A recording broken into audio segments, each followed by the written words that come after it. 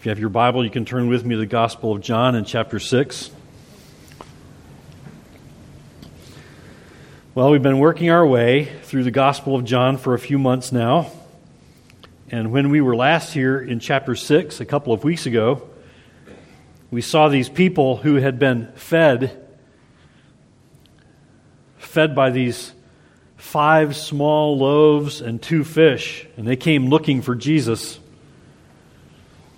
And for the sake of refreshing our memory, let's look at verses 22 through 27. John chapter 6. We looked at these verses last time, but I want to just begin with these and refresh your memory and for the sake of context, so we'll know where we're coming from here when we proceed. John chapter 6, verses 22 through 27, and follow along as I read from the English Standard Version. On the next day, the crowd that remained on the other side of the sea saw that there had been only one boat there, and that Jesus had not entered the boat with his disciples, but that his disciples had gone away alone. Other boats from Tiberias came near the place where they had eaten the bread after the Lord had given thanks. So when the crowd saw that Jesus was not there, nor his disciples, they themselves got into the boats and went to Capernaum seeking Jesus. And verse 25 says, when they found him on the other side of the sea, they said to him, Rabbi, when did you come here? Jesus answered them, Truly, truly, I say to you, you are seeking me not because you saw signs, but because you ate your fill of the loaves. Do not work for the food that perishes, but for the food that endures to eternal life, which the Son of Man will give to you. For on him God the Father has set his seal. Now, what follows in verses 28 and 29 is going to be our focus today, so let's look at those verses. Verse 28, Then they said to him, What must we do to be doing the works of God? Jesus answered them, This is the work of God, that you believe in him whom he has sent. What Jesus had challenged them with in verse 26 was the fact that these people had misplaced their affections. They were only concerned for their immediate needs. In this moment, they were thinking of their stomachs. They had been fed and well fed. They had been with Jesus on the day he fed the 5,000 men, plus women and children, from the 5 small loaves and 2 fish, and there were leftovers. Plenty of leftovers.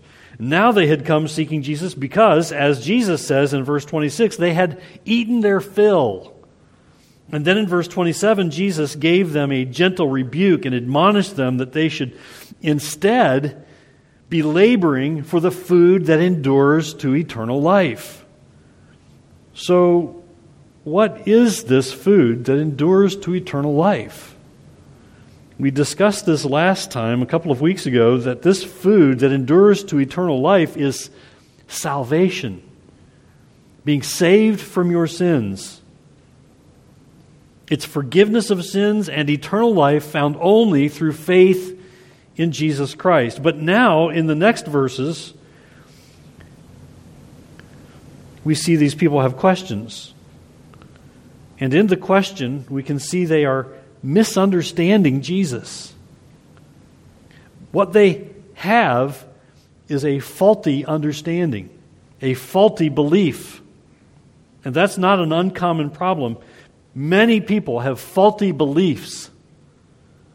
What these people desperately needed to know is that there's only one thing worth pursuing with all of your life, and that's Jesus Christ and faith in him alone. We all need to know that. But here are these people, they come seeking Jesus, and they were thinking that Jesus meant they must labor or work for something.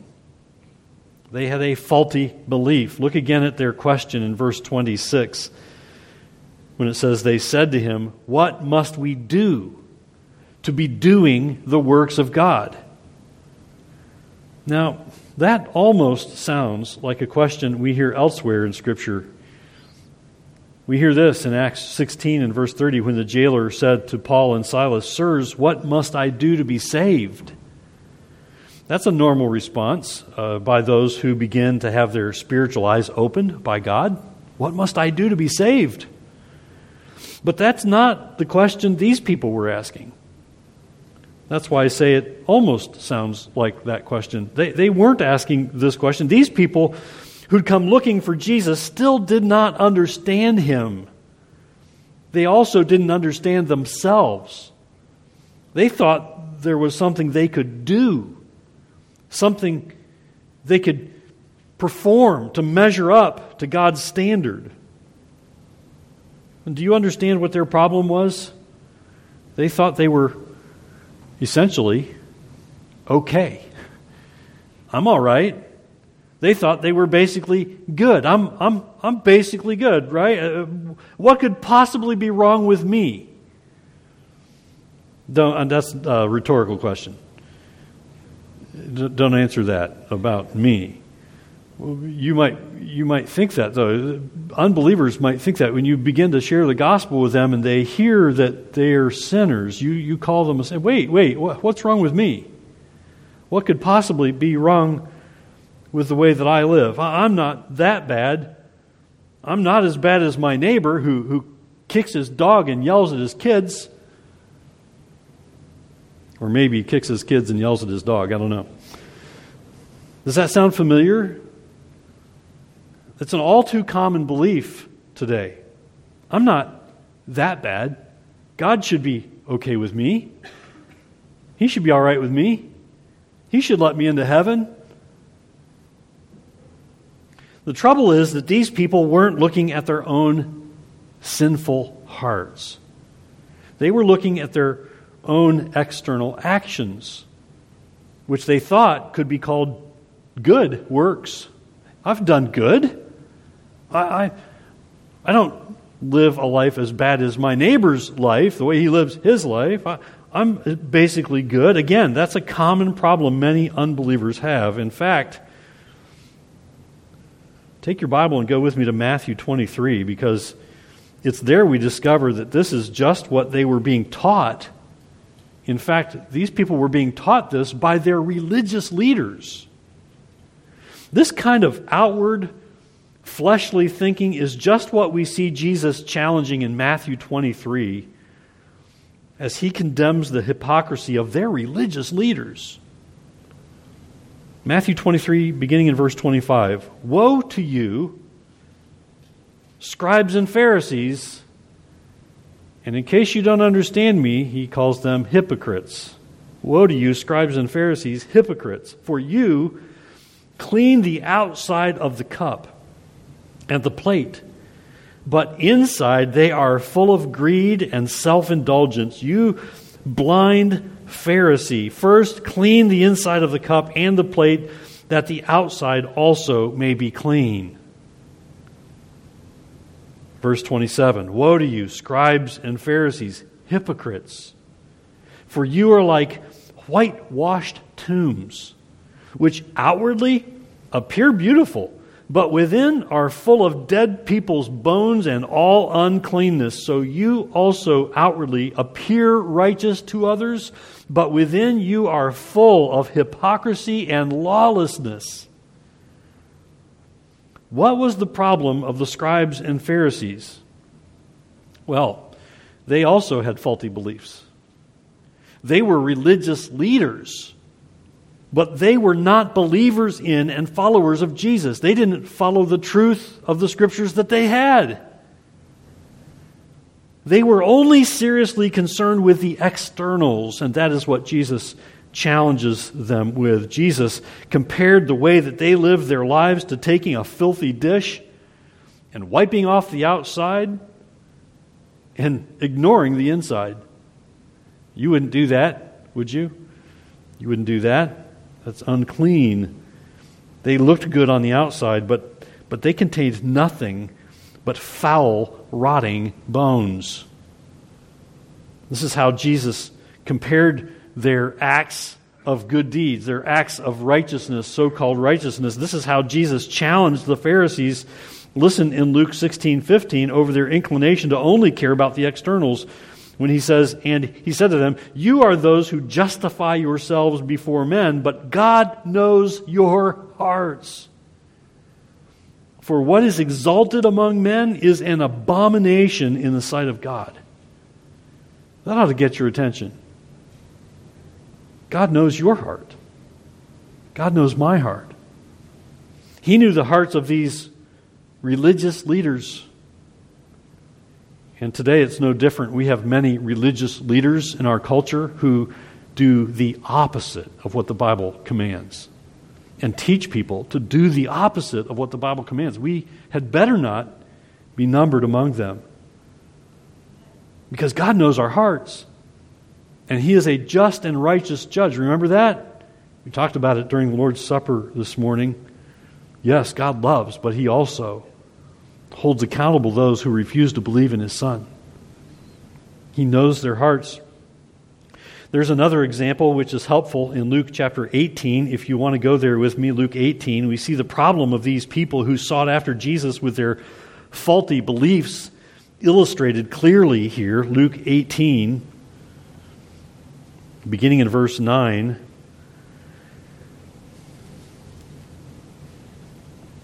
He also told this parable to some who trusted in themselves that they were righteous and treated others with contempt. Verse 10, 2 men went up into the temple to pray, one a Pharisee and the other a tax collector. The Pharisee, standing by himself, prayed thus, "God, I thank you that I am not like other men, extortioners, unjust, adulterers, or even like this tax collector. I fast twice a week. I give tithes of all that I get." And then we hear this in verse 13, "But the tax collector, standing far off, would not even lift up his eyes to heaven, but beat his breast, saying, 'God, be merciful to me, a sinner.'" And then Jesus says in verse 14, "I tell you, this man went down to his house justified rather than the other. For everyone who exalts himself will be humbled, but the one who humbles himself will be exalted." You see, the Pharisee didn't humble himself before God. He didn't think he needed to. He thought he was approved by God because, why? Because he performed good works. He performed good deeds. He performed what he considered to be acts of obedience. But his heart was not submissive to God. This was the same trouble with these people back in John 6. You can go back to John 6, who asked Jesus, "What must we do to be doing the works of God? What must we do?" They didn't understand what Jesus was telling them, that they were to put their faith in Him. If they did, they would receive the gift of forgiveness of sins, the path to eternal life. They overvalued their own works, and they undervalued faith in Jesus Christ. And their faulty beliefs included the fact that they thought they were pretty good. They thought they could do the works that God required of them. That was a faulty belief. They thought they could do whatever they were told. Hey, we can do that. It just tells us what we need to do to be doing the works of God, whatever those might be. But Jesus knew they couldn't live up to God's holy and righteous standard. Jesus knew they really couldn't live up to God's standard of righteousness. And neither can we. You realize we're in the same trouble? Neither can we. You see, it's not just these people in John 6. This is a worldwide problem. Well, now, everyone believes something. Even those who say they don't believe in God, they believe something. They believe they don't believe in God. But beliefs that aren't shaped by the truth of the gospel of Jesus Christ are faulty and lead to destruction. And here's why. Here's why beliefs that aren't shaped by the truth of the gospel of Jesus Christ are faulty. Before God saves us, we are all blind. We are all blinded by sin. The fact is, the sins of these people had caused spiritual blindness for them. Their sinful hearts had caused their hearts to be spiritually dead and blind. And that's the truth for all mankind, without exception. Their sin had caused faulty beliefs, and their faulty beliefs were due to their spiritual blindness. Listen to how Paul explains the problem in Romans chapter 3, verses 9 through 12. What then? Are we Jews any better off? No, not at all. For we have already charged that all, both Jews and Greeks, are under sin. As it is written, none is righteous, no, not one. No one understands. No one seeks for God. All have turned aside. Together they have become worthless. No one does good, not even one. And then in verse 23, for all have sinned and fall short of the glory of God. So here's the problem. Without right beliefs, we'll all die in our sins. We'll all die and face God's eternal, righteous, and just judgment for our sins. It's what we deserve. So how must they, these people who were seeking out Jesus, how must they and how must we overcome faulty beliefs? I suggest this. Here's how. Here's what anyone who would be saved from their sins must do. These people wanted to know what to do. Jesus gives the answer in verse 29. Look at it again. John chapter 6, verse 29. Jesus answered them, "This is the work of God, that you believe in Him whom He has sent." Believe. And that sounds so easy, doesn't it? But do you know how hard some people make that? You know how hard it is for some people to believe in Jesus? And do you know why it's hard? Because they are enslaved to sin. Their spiritual eyes are darkened. They are blinded by sin. And they need God to open their eyes. They need God to draw them to themselves, to Himself. Open their eyes so that they will see clearly who Jesus is and believe in Him.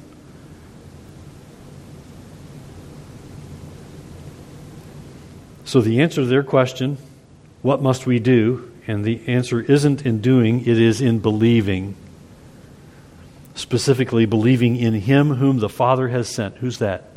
That's Jesus Christ, God the Son. You see, forgiveness of sins and acceptance by God is only through belief in God the Son. Jesus Christ, the one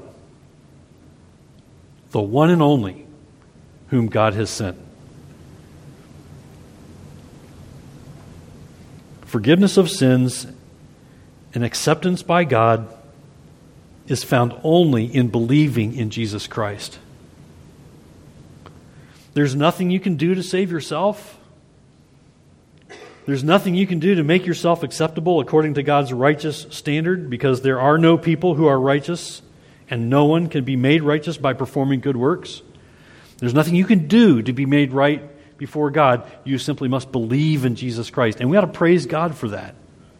Because if there was something we could do, we wouldn't likely do it. We couldn't likely do it. And that's what these people were facing. There is a way to be approved by God, and that's by believing in the one, Jesus Christ, whom He has sent, God the Son.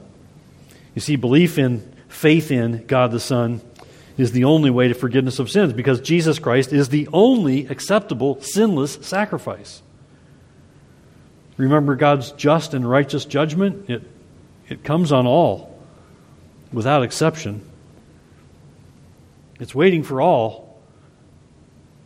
And if you want to be spared God's just and righteous judgment and wrath, then God's solution is belief in His Son, Jesus Christ.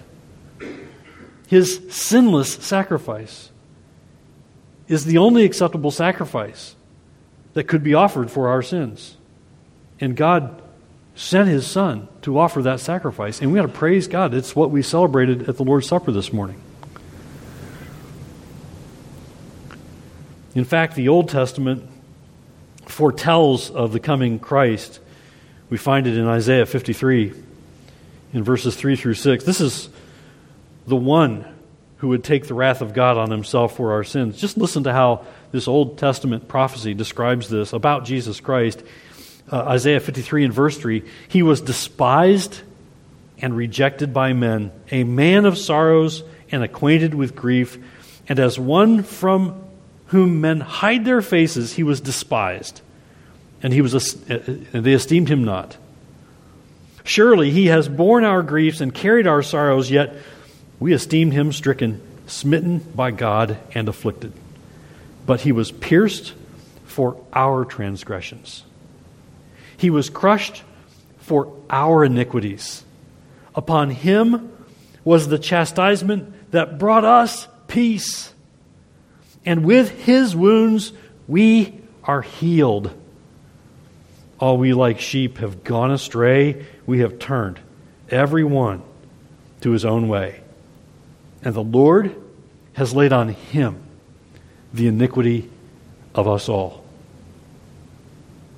God's children ought to say, praise God for that prophetic Old Testament passage that points to our Savior. So here's where faulty beliefs must change. You must know that you can come to Christ only by faith. You want to know what to tell your neighbor, your coworker who needs Christ? They need to hear that. They need to hear the gospel. The good news is that Jesus came, but they also need to hear that they can only come to salvation from sins through faith in Jesus Christ. You can only come to Christ by faith. You can't bring any of your good works. They're worthless. You bring nothing to Christ that earns God's approval. You don't need to. The old hymn says it this way, nothing in my hands I bring, simply to the cross I cling.